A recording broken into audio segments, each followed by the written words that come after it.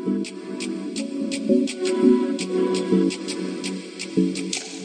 guys, welcome to the beginning of the Positivity Podcast with me, your host, Jessie Padum.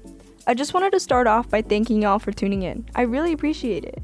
For those of you who know me, know that I chose to create this series because I strongly believe that the key to staying healthy, happy, and productive in your life is by being positive and maintaining a positive mentality. However, this is something easier said than done, and I know firsthand how hard it is for us high schoolers to stay positive amidst stress, deadlines, schoolwork, extracurricular activities, and all that fun stuff.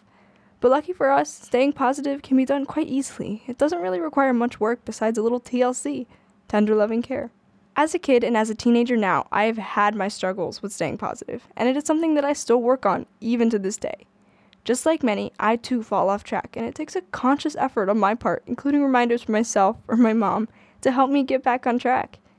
I would not know how to stay positive with all the school and stress in my life if it were not for my family and friends.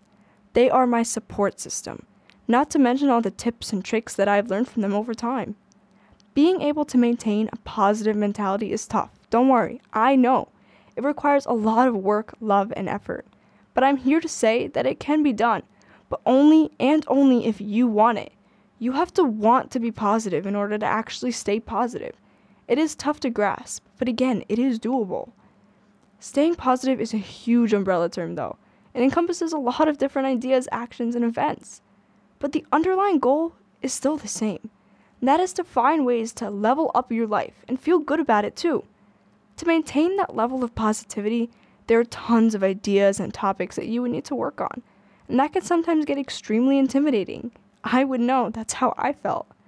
The key in tackling those ideas and topics, though, is by focusing on them as a broader group, and then managing each of those groups one by one over time again. Just remind yourself that there is no hurry in doing everything overnight.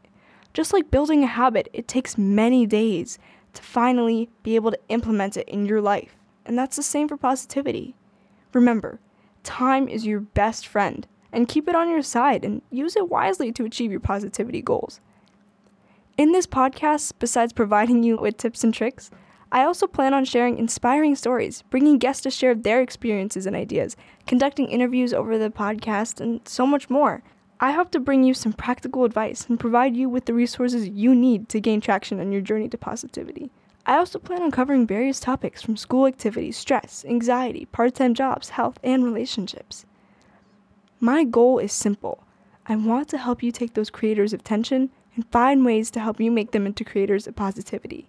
As you find yourselves in situations of stress and anxiety, it is in those times that lies the opportunity to remind yourself to implement those tips and tricks you learn. With that said, my parting tip for y'all today is to build yourself a super duper solid support system.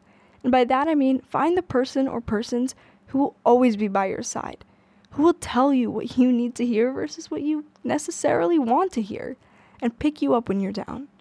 And with the theme of things, make sure that said person or persons has a positive influence in your life. A key tip to remember is that positivity breeds positivity. Anywho, until next time, this is Jessie signing off. As always, feel free to reach out to me by Instagram or email, whatever you prefer. And if you need to rewind or go back and listen to that tip again, you can find my podcast on Spotify, iTunes, or SoundCloud. Thank you all for listening. See you next time.